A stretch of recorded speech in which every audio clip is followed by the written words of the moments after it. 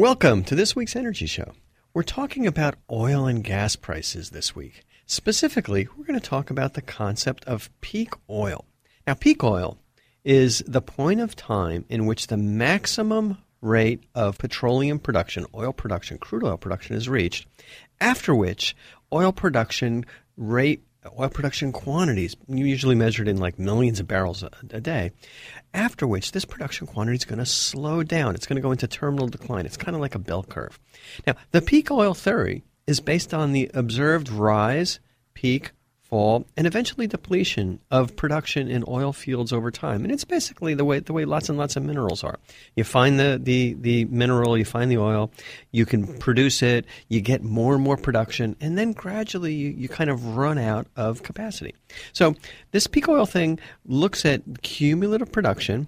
We look at proven reserves. So these are reserves that oil companies have drilled for, and they say, hey, we think we can get X billion barrels out of this oil field and that oil field, and they kind of add it all up. And then it also assumes that there's always going to be future discoveries of oil. So that's what this kind of bell curve was based on. Back in the 50s, they predicted that sometime around in the year 2000, we'd hit peak oil. And that was based on this curve of growing production and starting to peak off, and then eventually the prediction it would tail off. So everything was working great. The theory was like absolutely on target. Actually, oil production peaked in about 1970, and then it started to decline. So they were a little bit ahead of the time as far as when the original theory, like 40 years before, hit. So why was peak oil important? Well, we used to worry a lot about peak oil because even as recently as 10 years ago, the world relied primarily on oil for energy needs, and there wasn't really any good substitute. We really depended on liquid fuels. I mean, we were using a lot of coal for electricity, and we were starting to use more and more natural gas. But our transportation, our industries, our heating, a lot of the utilities all over the world were dependent on oil, and then any of the distillates from oil, need diesel or gas. And I used to think that peak oil would serve as a kind of deadline. It's like there's an emergency. If we get to peak oil and oil production goes down, we're running out of oil, then oil prices are going to go up, and it's going to be really, really bad for the economy. So I was hoping that on behalf of renewables and clean energy, wind, solar, batteries, EVs, whatever, we would really be able to deploy these new technologies on a large scale before we hit peak oil. Otherwise, we would look at a situation where the oil prices, they were $100 10 years ago, where the oil prices would keep going up, $200 for oil, $10 a gallon for gasoline, and it would be really bad. Our industries, our transportation, agriculture, consumers, they depend on oil.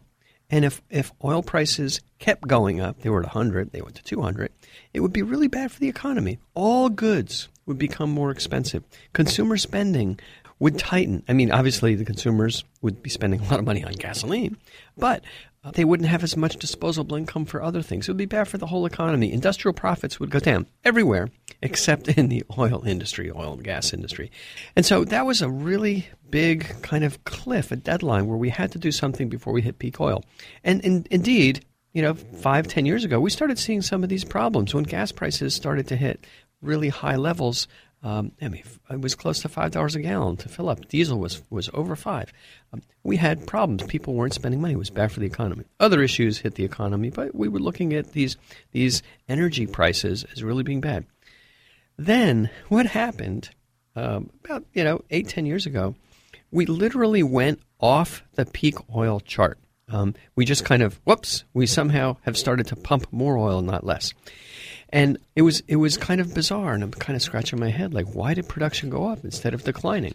And why did oil prices start going down instead of kind of looking at this oil price trend going up? Now, I'm kind of looking at this graph over here, and, back in like 1982, 83, was when the world hit an oil production level of around 53 million barrels of oil a day. And that was kind of the low point. It's like, okay, we slowed down our pumping. And then, since 1983, the world oil production has been steadily going up. So the whole concept of peak oil, from the bad implications it would have on the economy and the implications it would have on our energy costs, kind of got derailed. And the reason why it got derailed was there really, really two big factors. The first factor is that oil supplies really increased. And the reason these oil supplies increased is because of innovations we had in oil production. Now, we've done a show about that in the past, but the big innovation was, and this was technology that was invested for years and years and years, and the government supported a lot of these oil production investments, and private companies were really working on it, is they came up with the concept of horizontal drilling and fracking. And the two in combination allowed the oil industry to pump a lot of oil out of places where, A, they thought the fields were depleted, and B, in terms of brand new areas where they didn't think there was any oil because the oil was kind of locked up inside of rocks, but they're able actually to get a lot of oil out of those areas. They would lease the land and they'd say, hey, let's start drilling. And so the way this worked is, you can just imagine what horizontal drilling is. You got to drill down. Heck, sometimes you drill down like a mile. It's pretty far. And then the drill would make a right turn 90 degrees, and start going horizontally.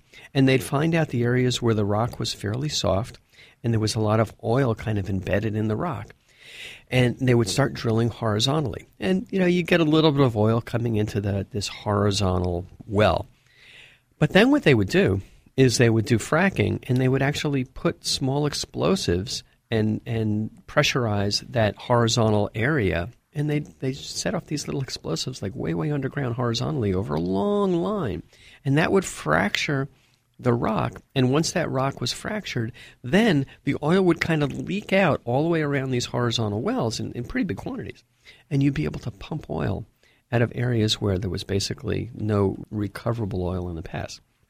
And so we did a show on this last year, and it really started to increase the production. Now, this isn't all around the world. What's really interesting is this horizontal drilling and fracking really happened in the U.S. Why did it happen in the U.S.? We have a very good, effective, smart, technologically advanced oil production industry. And the U.S. oil producers are saying, hey, we used to pump a lot of oil. Now we're not getting a lot of oil. The easy fields are gone. But let's see if we try some new technology, we can recover it. Now, the thing about this horizontal drilling and fracking is it's more expensive than just drilling an oil straight down and, you kind of get this crude oil well shooting oil up. It's more expensive. But still, when oil was $100 a barrel and you were able to do some of this horizontal drilling at $40 or $45 a barrel, and that would be your production cost, and you were able to sell it, you could make a lot of money. So they really got to be successful with that. So that was the first thing. The supplies increased when it came to the whole concept of peak oil. And so more supplies, we kind of moved that curve a little bit farther to the right.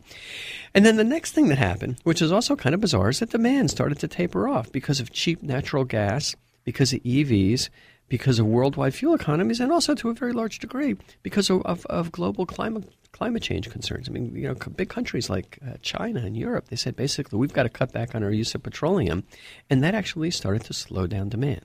The peak oil concept always assumed that we would find new sources of supply, that the reserves of oil would go up, and production, there'd always be more production. But eventually, it would be so expensive to find oil in these new places that the pricing of oil would be not cost effective, and they start to find substitutes. Now, but what really changed the whole concept of peak oil and why it's got derailed is that because of new technology, we're starting to find a lot of oil in old places. And the other thing is we're able to drill deeper and deeper and deeper. You used to not be able to go 5 or 10 miles down underground, but they're finding oil in all kinds of places. And they're finding oil offshore, they're finding oil in the Arctic, and they're finding oil in existing oil fields that they thought were depleted. So kind of looking at the U.S. oil production, and we were talking a lot about the world production, but let's just look about the U.S. oil production. Oil production really just was going up steadily from the 20s, 30s, and 40s until 1970. And that's kind of when the oil embargo hit. In 1970, our oil production kind of hit a peak. And we hit a peak of about, it says 9.42 million, about 9 million barrels a day in the U.S. So that's when it peaked. And then oil production started going down.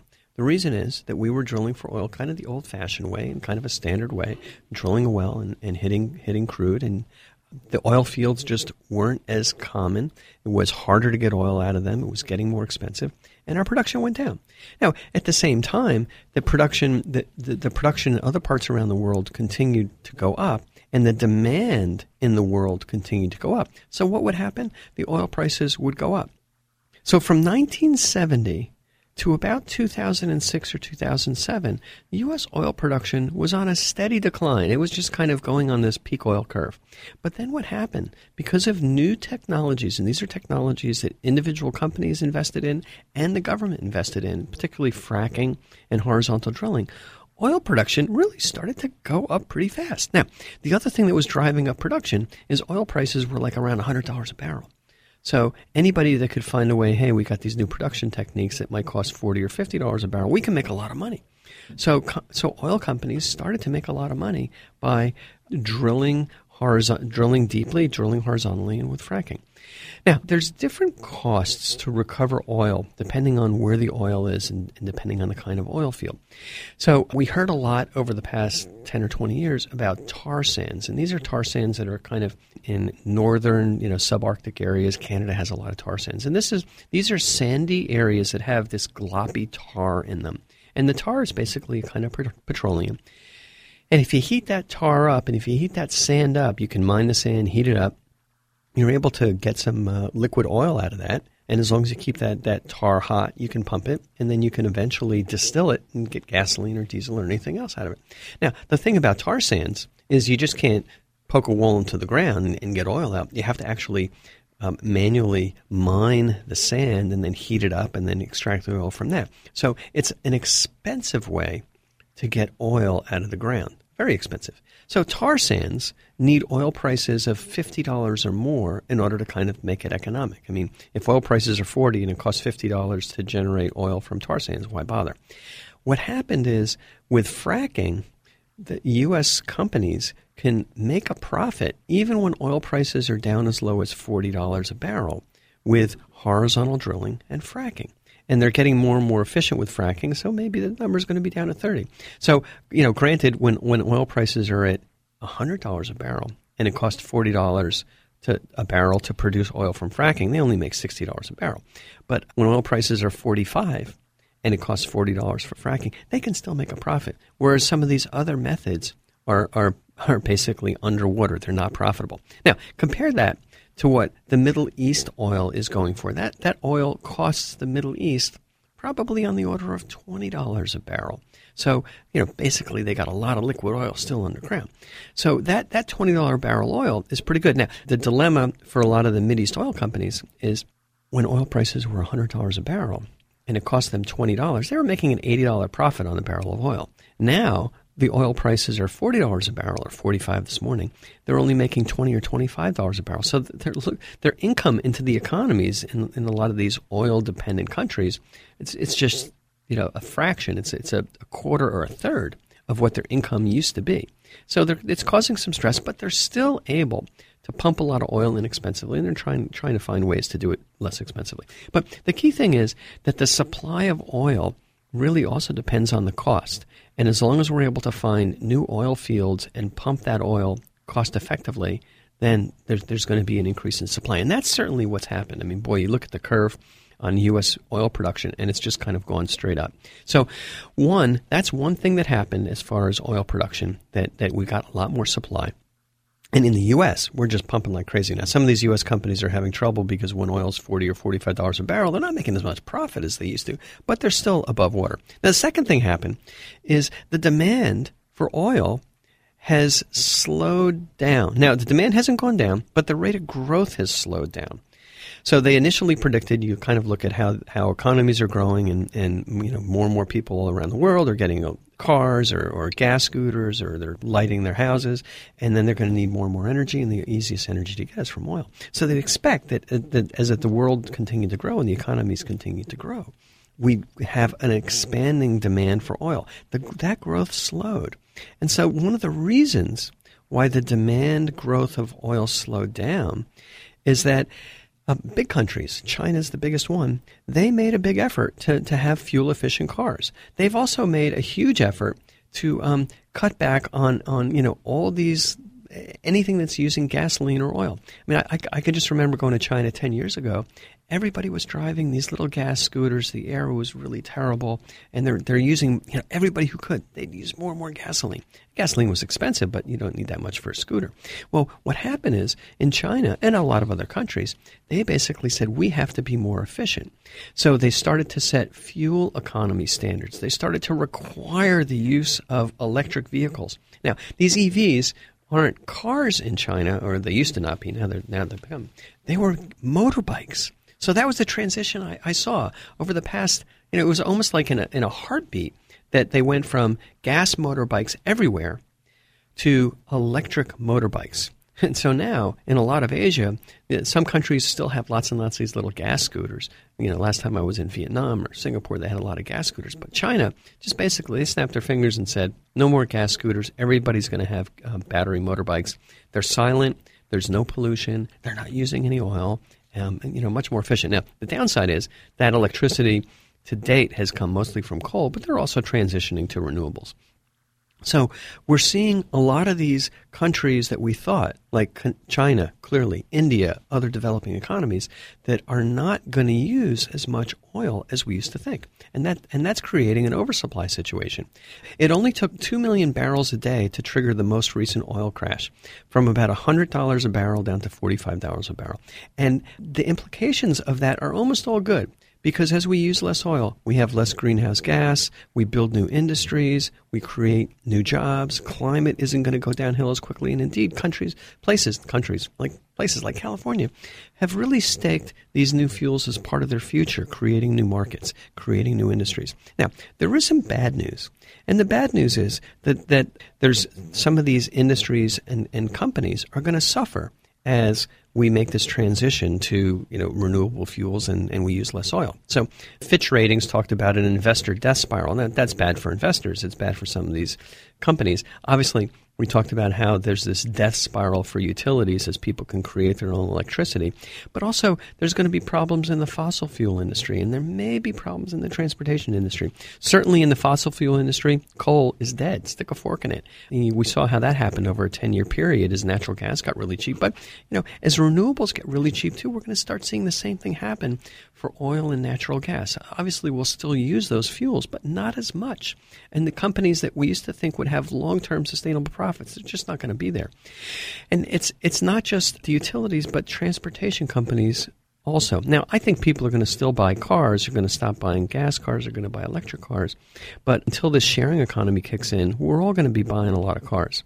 Bloomberg kind of looked at this bad impact on investors starting to happen in about 10 years, which puts it about 7 or 8 years out there. It's going to be bad for workers, but these workers can be retrained in new industries. All right.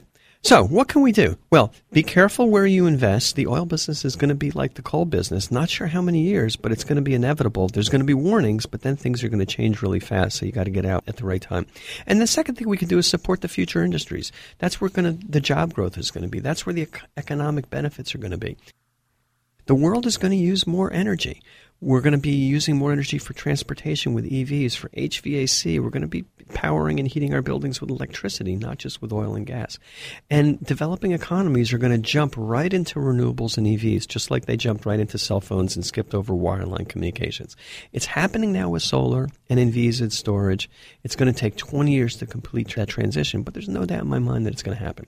Well, that's all the time we have on this week's Energy Show. Thanks to all of our listeners for tuning in.